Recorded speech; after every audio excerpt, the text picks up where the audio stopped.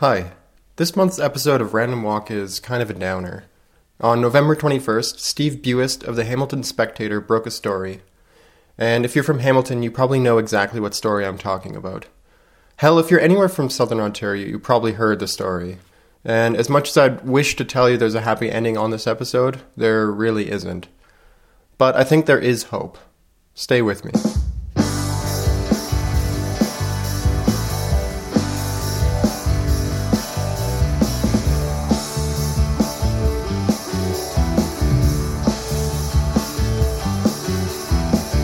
Hi, welcome to Random Walk, a podcast about stuff I stumble upon.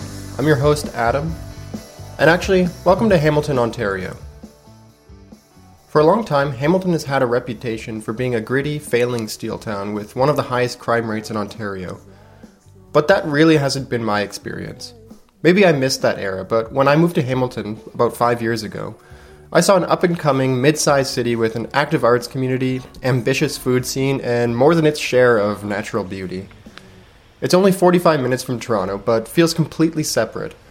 It's wrapped on one side by the Niagara Escarpment and sits on the shore of Lake Ontario. The city is split by Highway 403, with McMaster University to the west of the highway, and the downtown core and steel plant to the east. On the west side, around Highway 403 and McMaster, is one of my favorite places in the city. There's a set of wooded trails and bridges here along the shore of Lake Ontario that carries you over untouched marsh and wetland. The marsh is part of the Cootes Paradise Nature Reserve, and these lands represent 99% of the unaltered lands along the local Lake Ontario shoreline. The site is a National Historic Site, a nationally important bird area, and an important amphibian and reptile area, but despite the heavy protections, much of the area is open for exploring. Personally, I spend a lot of time running and cycling along the waterfront trails. In fact, you can travel from the far west end of Hamilton, near McMaster, all the way to the steel plant in the east, going through the marshes of Cootes Paradise and along the waterfront trails of Lake Ontario.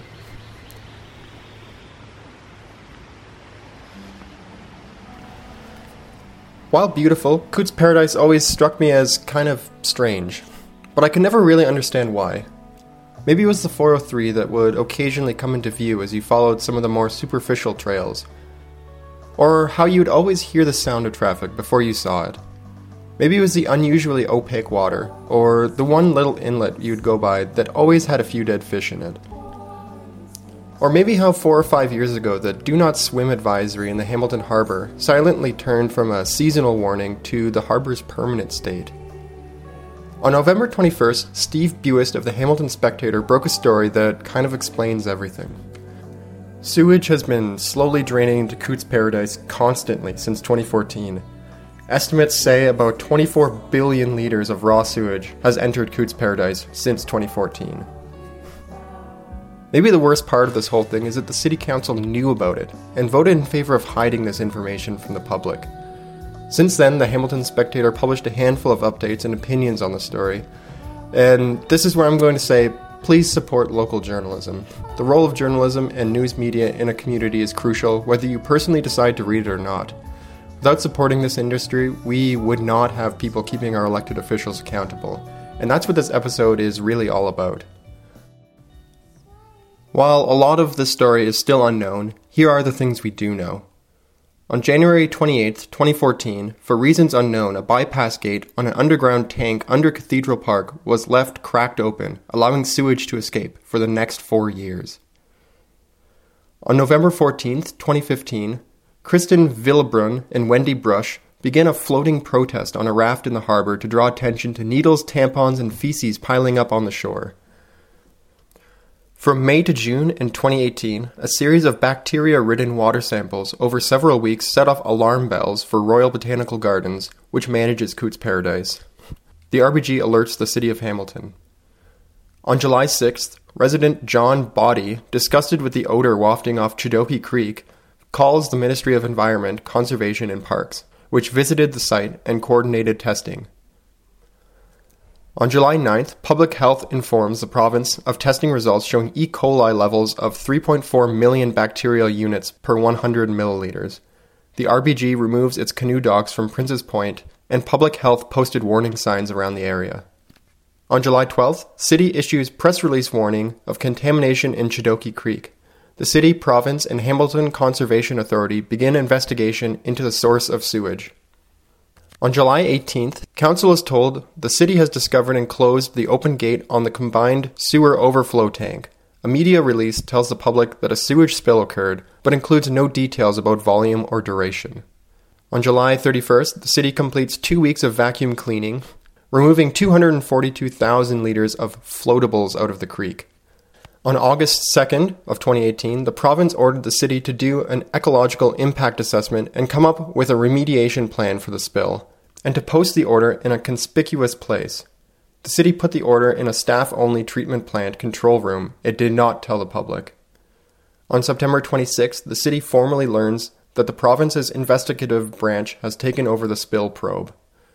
On January 16th of 2019, councillors learned in a confidential report that 24 billion litres of sewage spilled out over 4 years.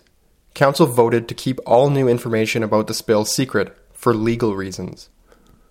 On January 31st, the city submitted an ecological spill impact report for Chidoki Creek to the province, but neither level of government made the information public.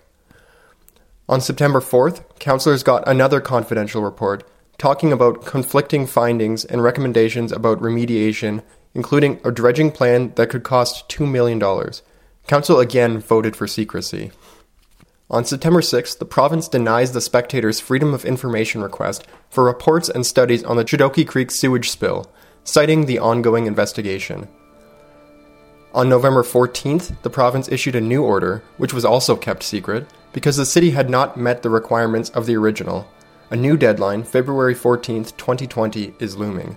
And finally, on November 20th, the Spectator reveals council has been deliberately hiding the magnitude and duration of this spill. So the story's incomplete, but we as a community have to take a step back and try to figure out what there is we can do to fix this, and seriously consider who in our community we want to trust with such important decisions. If this pisses you off, that's good, it really should. But it's important to use this anger and disappointment constructively. For example, Cameron Croach has started a petition to launch a public inquiry into the story. From his website, it's clear that public trust between Hamiltonians and their municipal government has been completely broken in the wake of the stunning revelation that Chidoki Creek and Cootes Paradise have been flooded with 24 billion litres of mixed sewage for more than 4 years. While technicians within the provincial government look into the ecological disaster, it's our responsibility as residents to hold our local government accountable for covering it up. It is clear that they are not willing to be transparent and forthcoming about everything they knew, based on their attempts to keep the magnitude of this disaster from the public. We may never have learned of the magnitude of the leak if it weren't for the brave actions of a whistleblower. This petition asks that City Council launch a public judicial inquiry as soon as possible to investigate what happened, who knew, and when they knew, including a full and thorough investigation of the cover-up from when the spill started to the day that the Hamilton Spectator broke the story. An investigation must also include the suppression of any information leading up to the 2018 municipal election and any impacts that suppression may have had on the outcome. It's our responsibility as members of the community to ask these sort of questions, but we can also act. And in the second half of the show, I'd like to introduce you to someone who has done exactly that in her own community.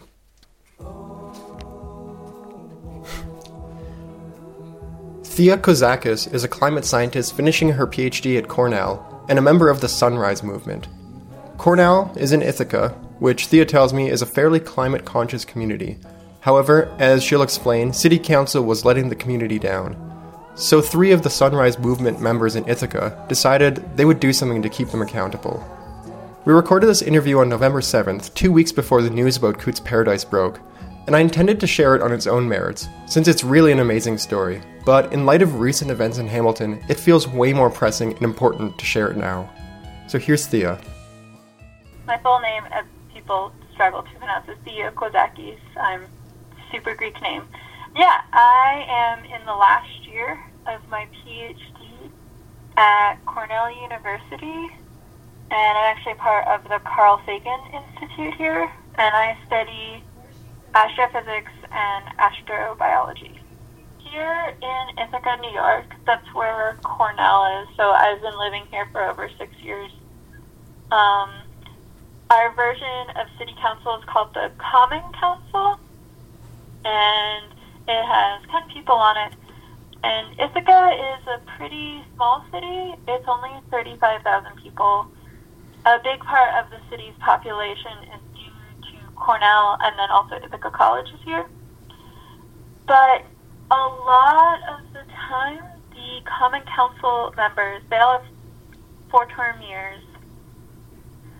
So every 2 years, half the council is up for election. So they often run unopposed.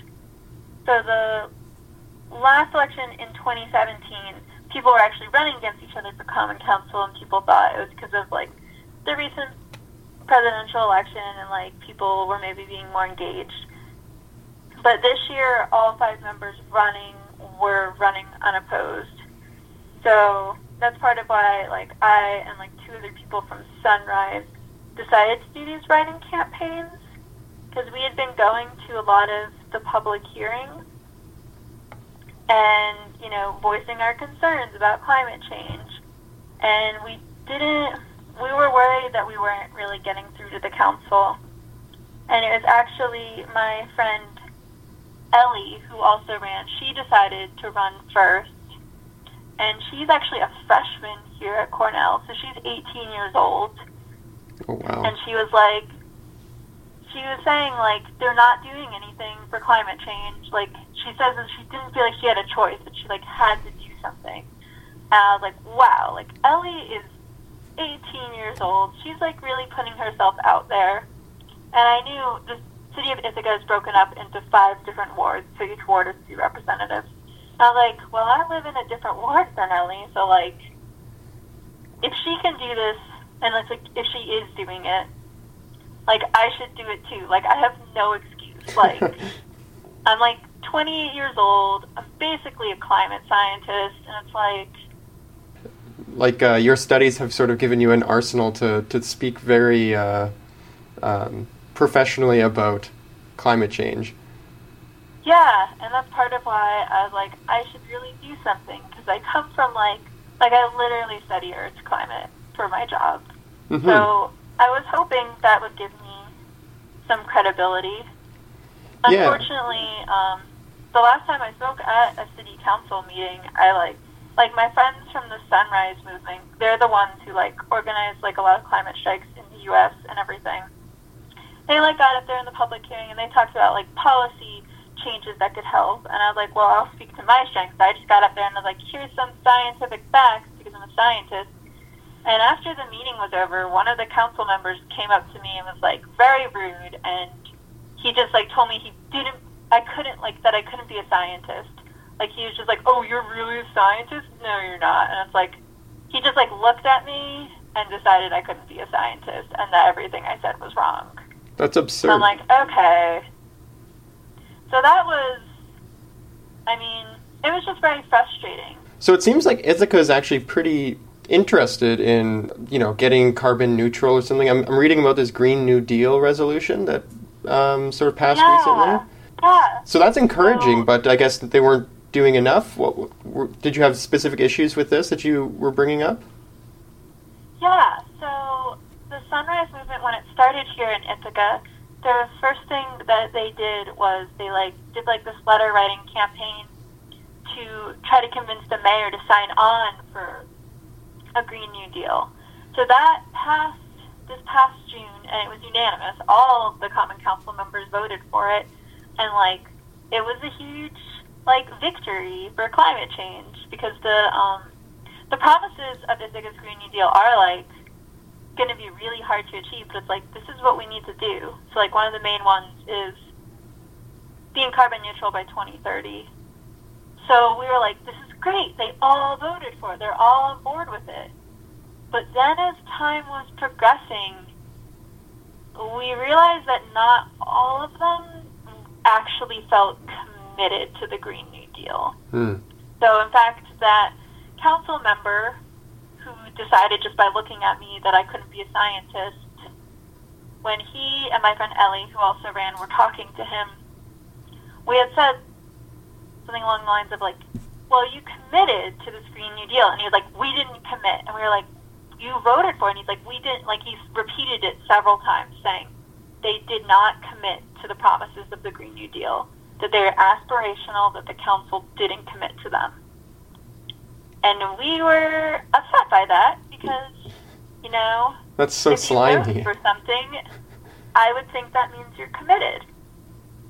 So we found out that at least one of the Common Council members, we had gotten the sense because basically what happened is when they proposed the budget for this coming year, they did put aside money for the Green New Deal, and they said they're going to hire a staffer for it, one staffer, and Sunrise looked at it and was like, that's not enough. Like, do you know what you just signed on for?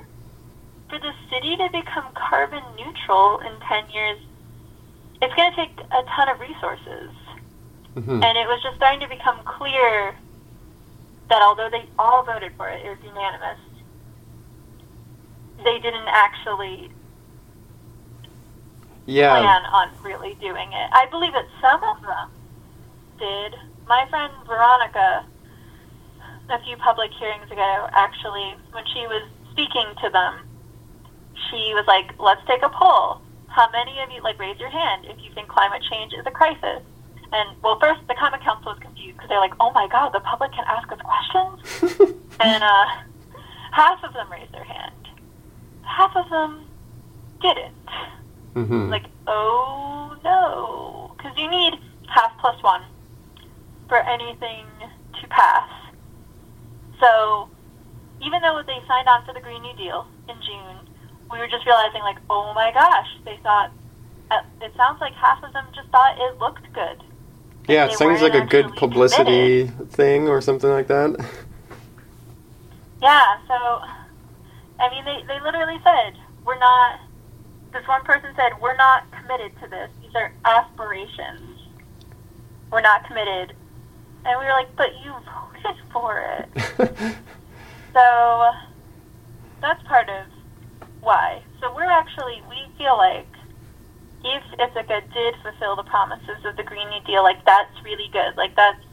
We're not saying the Green New Deal in Ithaca needs to be, more ambitious. We're saying you need to do this, and you voted for it, so we don't necessarily feel like we're being unreasonable. Yeah, it looks really good on paper, but like you said, it seems like it would be difficult to do with minimal funding. Yeah. So you weren't on the ballot. You were a write-in candidate, and that seems like it's a huge disadvantage going into an election. So yeah, and I announced it less than 2 weeks before the election, so there was another huge disadvantage. Yeah. So it seems sort of ambitious to hope to really win if that's sort of where you're starting from. Would you say that was your goal going in, to win, or did you have some sort of other priorities in doing this? Yeah, that's a good question, because a lot of people who have criticized me for this was like, you obviously couldn't win. And I was like, yeah, I obviously couldn't win. And if I did win, also that would have been like, what is going on in the city? So that's not why we did our writing campaigns. We didn't think we could win. So at this part of the interview, the call dropped, but here, just a second.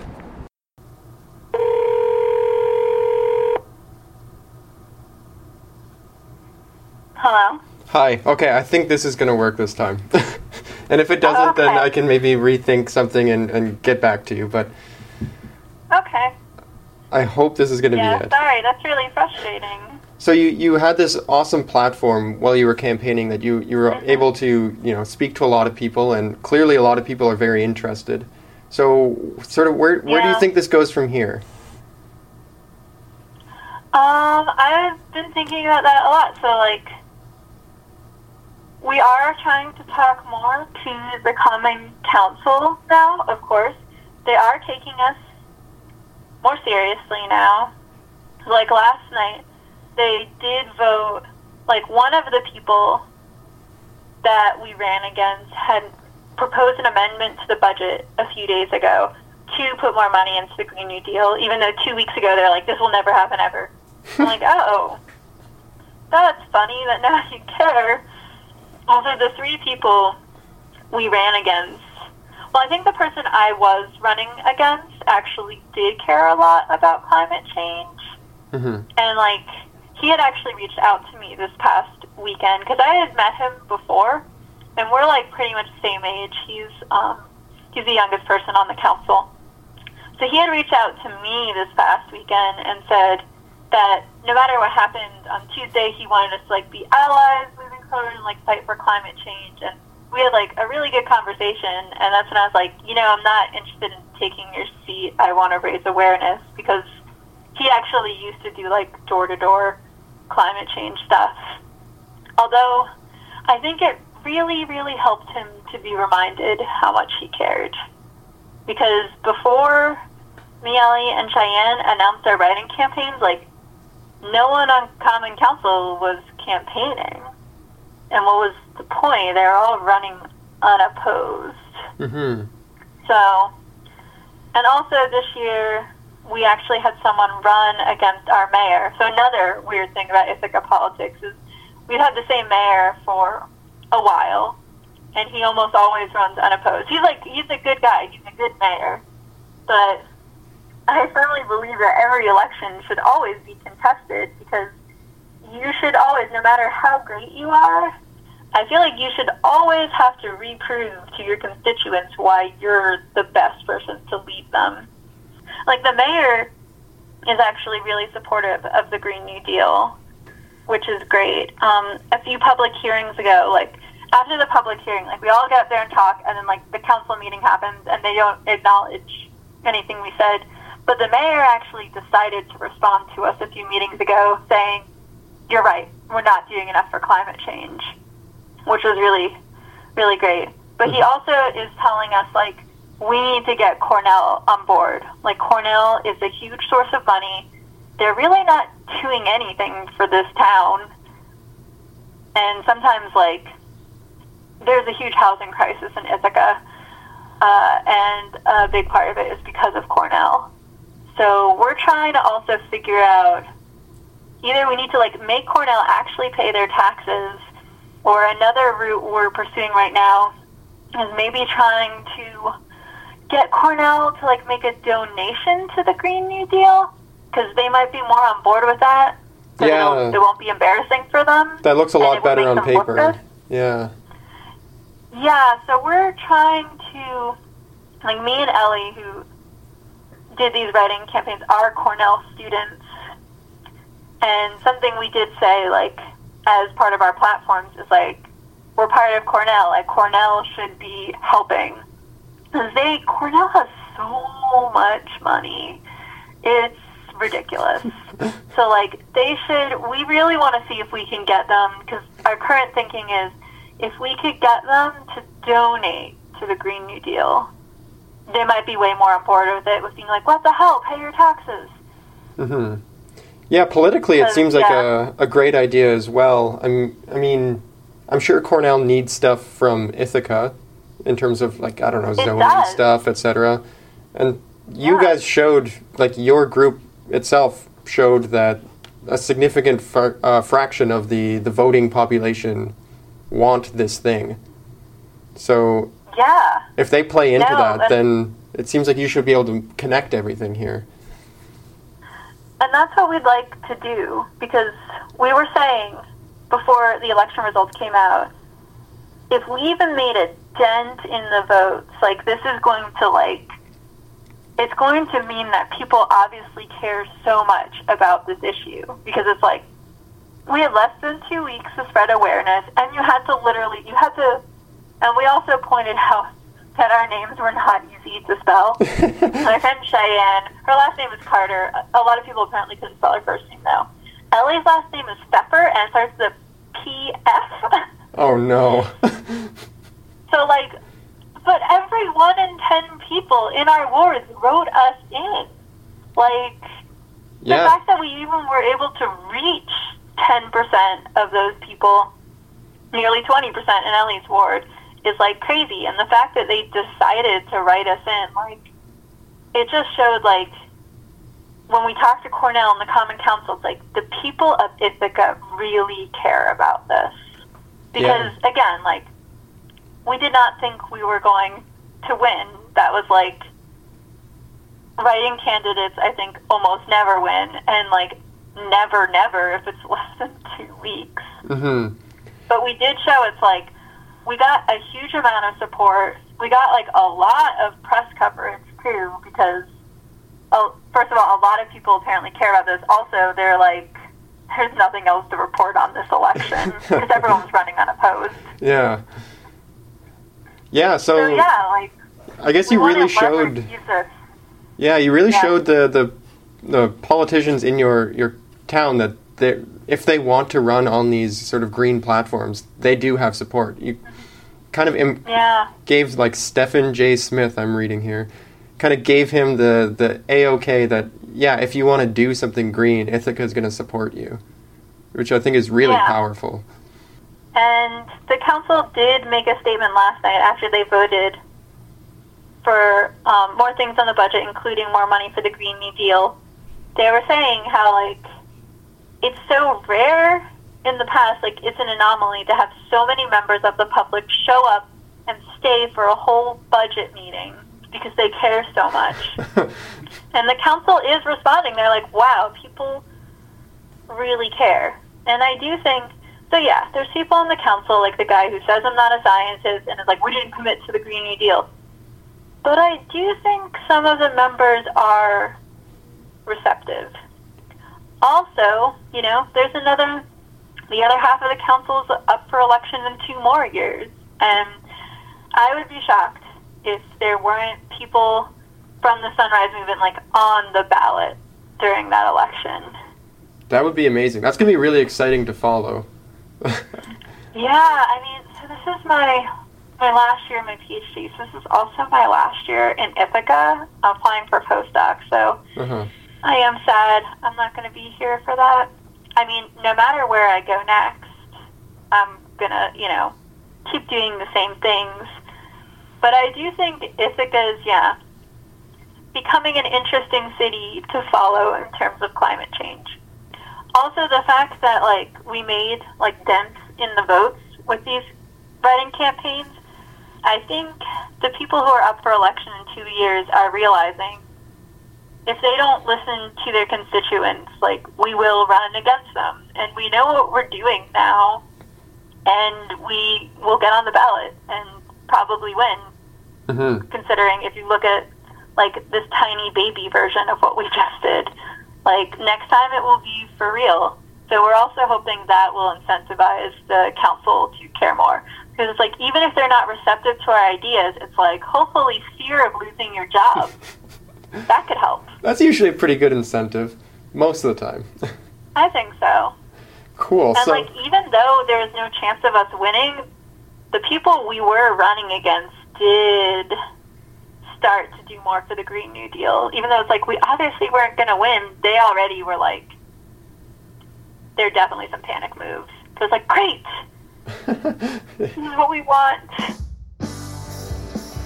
That's it for this episode. I'd like to thank Thea for talking to me. You can follow her on Twitter at Thea Kozakis and me at Adam Forte. I spoke to her for nearly an hour about climate science and climate denial, but I had to cut some of it from the episode. If you want to hear the rest, you can join the Patreon. Oh yeah, we have a Patreon. These shows will always be free, but your support is important. Subscribers will have access to full interviews from various episodes, along with my personal notes on the show. Think of it as a behind-the-scenes thank you for helping me keep this thing going. All of this is at patreon.com/SciCan. And if you aren't already, follow Scientific Canada on your favorite podcasting app. We put out the Almanac, a show about graduate student research at McMaster, every week, this show every month, and recently finished a show on McMaster Teaching Assistants Union's collective bargaining. Finally, a special thanks to Booney, who for some reason keeps letting me use their music for free. Check them out online at www.booney.rocks.